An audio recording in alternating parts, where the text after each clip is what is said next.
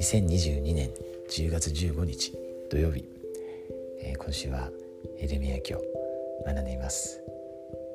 テキストからですね、引用します。主はご自分の民を集められる。散らされたイスラエルの集合について予言したとき、エレミヤはそれが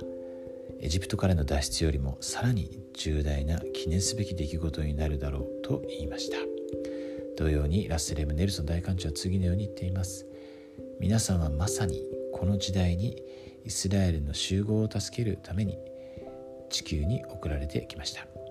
今地上で起こっていることでこの集合以上に大切なことはありません。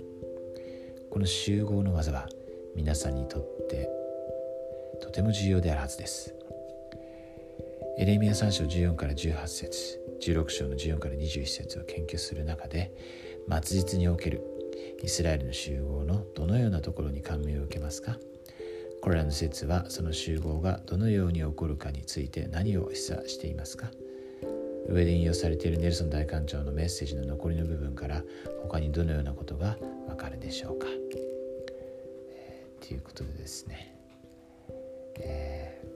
このエレミヤのメッセージの中でやはりこのイスラエルの集合に関する予言っていうのはすごく印象的なところだと思いますね。ちょっと今の読みましょうかね。16章の、これ14から16まで読みたいと思います。主は言われる。それゆえ見よ。この後イスラエルの民をエジプトの地から導き出した主は生きておられるとは言わないで、イスラエルの民を北の国とそのすべて追いやられた国々から導き出した主は生きておられるという日が来る。私が彼らをその先祖に与えた彼らの地に導き返すからである。主は言われる。見よ、私は多くの漁夫を呼んできて彼らを砂取らせ、またその後多くの漁師を呼んできて諸々の山、諸々の丘および岩の裂け目から彼らを駆り出させるっていうですね、こういうすごいですね。ですから、今ももちろんこの技が進んでいると思うんですけど、まだ実際には起こってないですよね。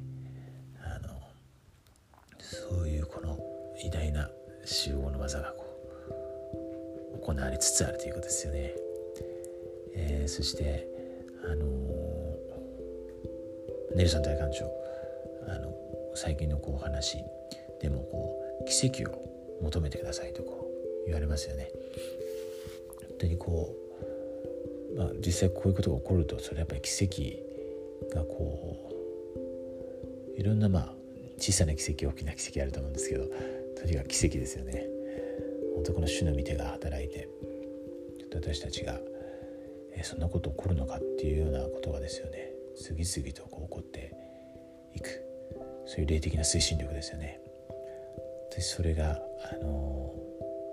必要だと思います。そして実際にその預言者はそれを求めなさいと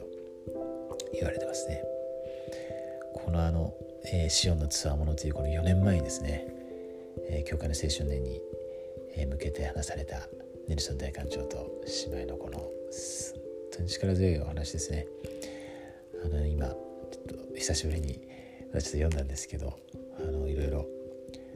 気づいたこととか感じたことがありました。そこから少し読んで終わりたいと思います。これはですね、ネルソン大官長が話を始める前に最初の方に言われた言葉なんですけれども、そのジョセフ・スミスがですね14歳の時に最初の事件を受けましたよね。そのことに関連して青少年に伝えています。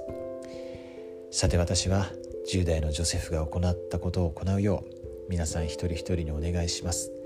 祈りの中で皆さんが抱えている疑問を直接天の御父に向けてください。イエス・キリストの皆により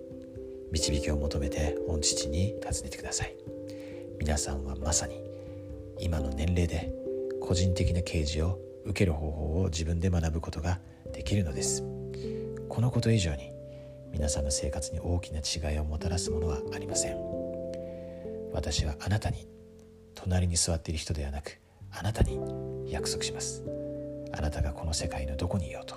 制約の道のどこにいようと、たとえ今この瞬間制約の道の真ん中を歩んでいなかったとしても、私はあなたに約束します。もしあなたが聖霊のささやきに耳を傾ける方法を学ぶという重大で霊的な技術を育むために必要とされる霊的な務めを誠実にかつ絶え間なく行うならば、人生で必要とされるすべての導きを受けるでしょう。あなたの疑問に対する答えが主ご自身の方法と時に応じて与えられるでしょう。また教会指導者や両親と相談することも忘れないでください。彼らも啓示を受ける助けをしてくれます。本当に素晴らしい韓国ですね。そしてこれはもちろん昔若かったですねちょっともう年を取ってますが、私のようなものにも